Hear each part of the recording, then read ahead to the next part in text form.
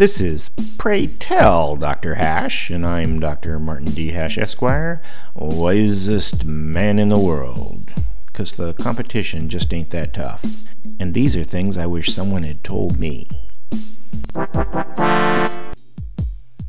Today's topic: taxes aren't necessary.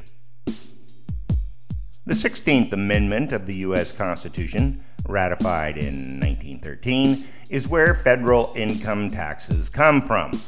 Before that, nothing. The fact is, as long as production matches consumption, no taxes are necessary.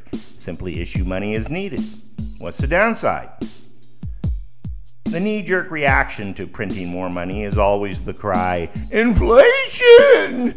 But why?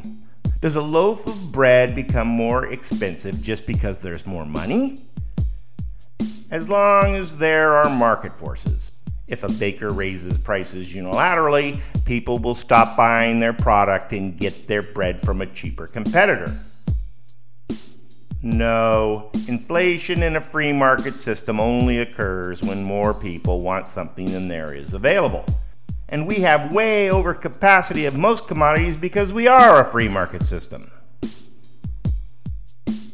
The problem with printing money instead of taxing is dishonesty, both fiscal and actual, that will occur due to the lack of feedback in government spending.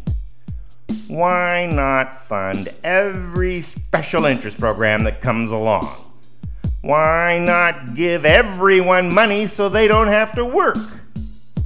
Though the answer is simple, because those things drive up consumption without matching production, the people who get elected are there because they won a popularity contest, not for their intelligence, competence, or knowledge. Still, knowing that, plus the fact that the social safety net, like Social Security, can be paid for by printing money, won't leave anybody in the streets. For more, see my website at martinhash.com.